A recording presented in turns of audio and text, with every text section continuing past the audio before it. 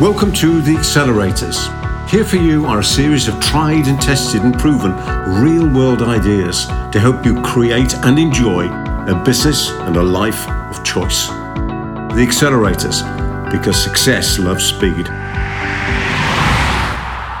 And now we come to the guest interview of the month. And in this issue, we'll hear the first of a two-part interview I carried out with Denis Waitley. As I mentioned in the introduction to the programme, this is an interview I wanted to get for you for so many years, and I finally managed to get hold of Denis early one morning, the day before he flew to Japan on yet another major speaking tour. The line is a little bit crackly, but you can certainly hear every word that Denis has to say, and every one of them is worth hearing. Let me tell you a little bit about him. Denis Waitley is one of America's most respected authors, keynote lecturers, and productivity consultants on high-performance human achievement. He has inspired, informed, challenged and entertained audiences for over 25 years, from the boardrooms of multinational corporations to the control room of NASA's space program, from the locker rooms of world-class athletes to the meeting rooms of thousands of conventioneers throughout the world. Recently, he was voted Business Speaker of the Year by the Sales and Marketing Executives Association and by Toastmasters International, and inducted into the International Speakers Hall of Fame. With over 10 million audio programs sold in 14 languages, Denis Waitley is one of the most listened-to voices on personal and career success. He's the author of 12 non-fiction books, including several international bestsellers, Seeds of Greatness, Being the Best, The Winner's Edge, The Joy of Working, and Empires of the Mind. His audio program, The Psychology of Winning, is the all-time best-selling program on self-mastery. Dr. Waitley has counselled winners in every field, from Apollo astronauts to Super Bowl champions, from sales achievers to government leaders and youth groups. During the past decade, he has served as chairman of psychology on the U.S. Olympic Committee's Sports Medicine Council, responsible for performance enhancement of all U.S. Olympic athletes. He is a founding director of the National Council on Self-Esteem and the President's Council on Vocational Education, and received the Youth Flame Award from the National Council on Youth Leadership for his outstanding contribution to high school youth leadership. As president of the International Society for Advanced Education, inspired by Dr. Jonas Salk, he counselled returning POWs from Vietnam and conducted simulation and stress management seminars for Apollo astronauts. I could go on and on about his achievements, qualifications, and the differences he has made to the lives of so many people. But perhaps it's better if we hear for ourselves the difference he can make to our thinking. So let's go now and listen to Dr. Denis Waitley. Well, hello, Denis, and how are you today? Oh, I'm great, Peter. It's great to be with you on The Achievers. You have such a great program that I'm always delighted when you allow me to be part of it. Well, that's lovely of you to say that, and I really appreciate you spending the amount of time, Denis. Denis, I've heard you speak, I've listened to your programs, I've read all your books, and I know I've talked about that in my introduction to you. So I've got some questions which hopefully are some that focus your mind and some of the key messages that I know you've used to make such a difference to so many people over life. Oh, that'll be great. You talk about living in prime time. Denis, what do you mean by that expression? Well, in the United States, we call prime time 6 to 11 p.m. Eastern Standard Time, and that's when most of America is sitting in front of their television sets watching other people making money, having fun in their professions. Yeah. In other words, they're doing things that are tension relieving instead of goal achieving. And so the prime time of our lives, I call our free time. And when you consider that most of our days are spent making money so that we can support our families and so that we can have a lifestyle and maybe save a little bit for the future, we're really serving other people during most of our lives. And then prime time is when we should be either enjoying, networking with those we love, or working on ourselves. And that's when most of my achievements have occurred in terms of writing. The 15 books that I've written have all been written from either 6 to 11 p.m. at night or on Saturday. And I haven't been able to figure a way to write them during the time when I need to make money. I understand. So you must be an evening and afternoon person rather than a morning person like some people are. Well, I'm a morning person too, but nonetheless, I find that I get up in the morning and maybe do a little exercise, and there's not a great deal of time in the morning to maybe write. And prime time also I call the time that you really do spend with family rather than watching in a passive sense when you're more interactive. So I call living in prime time also maybe going out to ethnic restaurants, maybe going to different kinds of artisan shows. In other words, it's getting off the sofa and getting out and living life rather than simply being a spectator. That makes so much sense. I heard recently of a study that said in America particularly, and I'm sure the same's in the UK and across the world, that people spend something like 6 or 7 hours a day watching television on average. Oh, they do on average, and then you multiply that out and you get 50 hours a week watching television, and the people on television are enjoying the ratings that they get to have all those viewers. So that's what I mean by watching other people making money, having fun in their own profession. And I'm tired of being a spectator. I'd rather play a game of softball or a little game of cricket or a game of rugby myself with my grandchildren than maybe watch a match. Now, I do like to watch sporting events, and I do like to listen to beautiful music, so I'm not saying that you should do without those great moments, but I think we do way too much of it, and it robs us of an opportunity to really engage in life rather than to be a spectator on the sideline. Yeah, what a great point. Denis, when I've heard you speak at conferences, and we've spoken together on the same bill, you talk about the 10 seeds of greatness. Now, perhaps there isn't time to go through all of them today, but could you share your thoughts on some of the key ones? Well, I think, the key one, of course, is you must feel love inside before you can share it. In other words, how can you share an emotion you don't already have? I know many people need other people. They need attention. They seek attention. They seek love. They want to be loved, but it's better to be lovable. And if you're lovable because of the love that you have inside you that you give away unconditionally, then that itself is internal value being given to other people. And I think that's the first seed. You must feel love inside before you can share it. And I think the second one, or another seed, is the seed of personal responsibility, the idea that there truly is an unfailing boomerang. There's films that are rushing around the world called The Secret and all of those, The Law of Attraction and so on. But the truth is, you throw it out and it comes back like an unfailing boomerang. So I've always said that my rewards in life will reflect the quality and amount of service I render. In other words, I take responsibility for the choices I make, and I live with the rewards or consequences of those choices. And there seems to be, almost like the game of life, there seems to be a field judge and rules.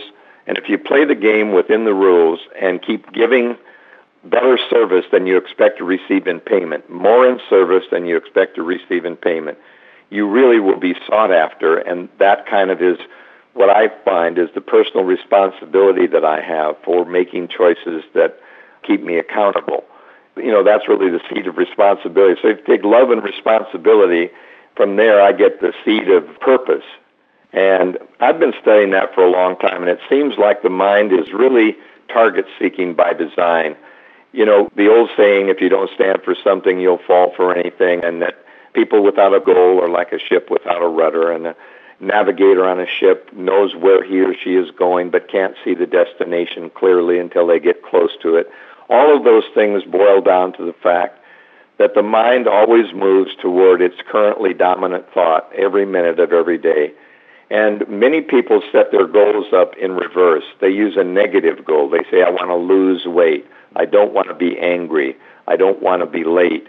And these kind of things, and it's very difficult to come away from any idea.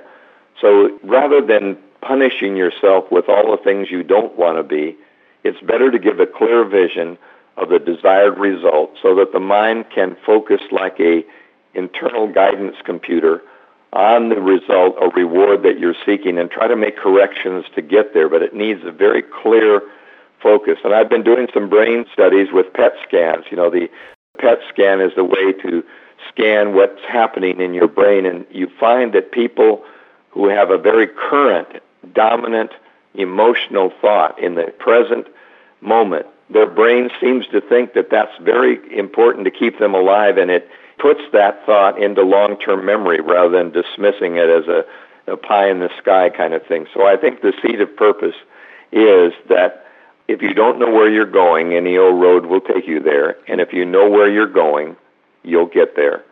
And that's why the seed of purpose is so important, to have this very, very magnificent obsession in life. I know we're all obsessed with one thing or another, but boy, if they're magnificent, what a wonderful thing that is. Some other things along the line that might be the seed of faith, and that would be certainly belief and expectation. I've always said that you may not get what you want in life, but in the long run you'll get what you expect because of the incredible psychosomatic relationship between the way the mind and body seem to work together. And that's why it's so important to be an optimist, to have a deep faith, and to clarify. If you clarify your goals, if you're doing it for a loving reason, if you take responsibility for the outcome, I think optimism or that emotional faith in the outcome is probably one of the great best-kept secrets, as you would put it, of high achievers. Beautiful words and so inspirational. Now, Denis, I know you're still going round the world, you're giving speeches, you're off to Japan and Australia, you speak in America, but one of the key things you do, I understand, is each year you go on what I might call a pilgrimage to Africa. Why do you do that? What do you discover about yourself or life? It's the most amazing thing. Every year in August, when the great migration of wildebeest and zebra, millions of beasts, I go out there and for some reason I have a commune with nature and even with our, if you will, orchestrator or our conductor. I find that for over 120,000 years, the people there, the Maasai, have been migrating with the animals, but more so than that, when I see a black rhino out there, I know that he or she has been there for 6 million years. And it puts me so close to our beginnings. And I know that many of the early footprints and human prints have been found in that area of the Serengeti and of Kenya and that area. And for some reason, when I'm out there without brick and mortar or steel or golden arches or the drone of cars and cookie cutter homes, I don't get the feeling that I'm just part of the passing scene. I connect. And it connects me with what's gone before and all that there is to go. And so I find more of a religious or spiritual feeling than I would in any hallowed hall. It puts me closer, and I think it's because of the cycle of watching the herbivores and how they work with the grass and with the flood and the famine, and then the people there who migrate and have. And I think many times that we've upset that balance by the way we plunder and the way we use the environment. So for me, it really is a pilgrimage with the Maasai, walking on the wild side. So I've taken my children and grandchildren every year to that marvelous area of Kenya where they still do what they've been doing for all those years. And it really isn't like a wild animal park or a zoo. In other words, it's not like they've penned the animals in and take you for a camera outing. It really is the way it's always been. And for some reason, it's given me a very, very deep spiritual connection, and it fascinates me. And I never see the same thing twice. I can sit for hours quietly. And the Maasai have said to me, you're very unlike a tourist. You don't have a camera. You don't have a video. You don't see how many animals you can see and put it on a list. You don't have an itinerary. You don't say, what are we going to see next? You sit, listen, watch, and I say, yeah, and I wonder. And I wonder of the wonder of this great creation that we have called life. Denis, I get the feeling if I'd kept quiet, you might have gone on for another 20 minutes about that. I would have. I probably would have gone on so long you would have had to call time out. I can feel it from you in the words and the way that you've expressed them, and I think you would prompt anyone to think about taking that time out in their life. You use an acronym called CASH, K-A-S-H. What's that all about? Well, it's, cash flow. We all have our little idiosyncrasies. We L-U-C-K, labor under correct knowledge. We F-E-A-R, false evidence appearing real. And we use these, all the speakers do, but cash for me at K-A-S-H, and it has to do with this jungle thing. When you figure you go out there and there are there's 19 lion lying under a bush, and you know that you're in their territory, you feel insecure. You feel like a tourist, and suddenly you realize that if you had the knowledge, and if your attitude toward that knowledge, so K would be knowledge, A would be your attitude toward it, and then you go S for skills. And if you have skills wrapped around knowledge, and you have H, the habits that are developed from repeating the skills. You have the cash flow that I need, because with the knowledge, attitude, skills, and habits, I'm not afraid anymore. The reason I'm not afraid is I've just moved from a tourist to a tour guide. And a tour guide is someone whose knowledge and attitude and skills or experience make the jungle, instead of a savage place, more of a paradise, because you know what to do with it. So I've always said that really fear is overcome by cash. Knowledge, attitude, skills, and habits enable you to be courageous, because courageous people are well prepared. They know what to expect. They know what's going on. And they're not as frightened of the unknown as the rest of us. And I think most fear comes from the unknown, comes from ignorance, as does prejudice. So prejudice and fear are based on ignorance. And the more cash you get, the KASH type, the less ignorance, the less fear, and the more courage I think you begin to feel. And of course you could apply that to any area of your life, let alone watching lions. Well, you really can, and that's what I'm trying to do. I'm trying to get more knowledge and better skills and get them into habits so that I can reflex, almost like brushing my teeth or driving my car. I can make winning more habit forming, because I've had so many little doubts and fears that creep in just at the moment when I'm ready to do something. That little voice tells me, wow, this is too good for you, too much for you, too risky for you. And I think the more prepared I am, the less I will have these kinds of voices. Denis, I love what you said in there about making, I think I'll rephrase it, but making success a reflex, in the sense you just do it automatically, and that's what cash gives you. Well, it does, and if you look toward this incredible China unfolding at the Beijing Games, you will really understand that for 1,200 days, these Olympic hopefuls have been using KASH, their knowledge, attitude, skills, and habits, through training, for one moment of Olympic glory, where they allow themselves the freedom to remember what they've learned before in a very zone, free-flowing way. They don't try to win. At the moment when you perform, the best thing to do is allow yourself the freedom to have muscle memory and to reflex yourself. And so the best Olympians at that moment don't force and push and agonize. They stand there and get themselves focused and relaxed. And then it's a beautiful thing to watch that unfold. And that's why I think that winning and losing become reflex habits, because you've taught yourself beforehand and you allow yourself then to perform. I love it. In fact, one of the people I was interviewing some years ago, Denis, said that, and I thought it was a brilliant quote, is that a true champion plays when it means everything as though it means nothing.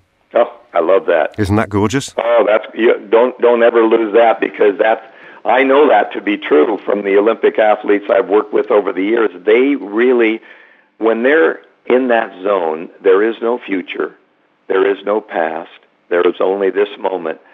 And they're in the moment as a child would be who's coloring in a coloring book, and you call the child for dinner.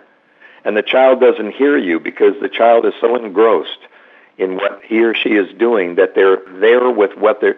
And we tend to lose that. We tend to be always focused on what we must do and doing it better. And a child knows at play, they're in their imagination. Well, the Olympian is in their reflexive imagination and just allowing the flow. And I've seen that with figure skaters. One who won the gold when she was 17, a few Olympiads ago. She had not a chance to win, no reason to force or push, and she went out and just skated as if she were a little girl at play and won the gold because she didn't fall. She wasn't trying not to fall. She was just out there enjoying this wonderful childlike experience. And you watch that and you say, wow, I want to be like that more. If you've enjoyed our session today, why not head over to our website, where we have loads of resources on product creation, on sales, on marketing, and of course on personal success. That's at theacceleratorsclub.com. I'll see you there.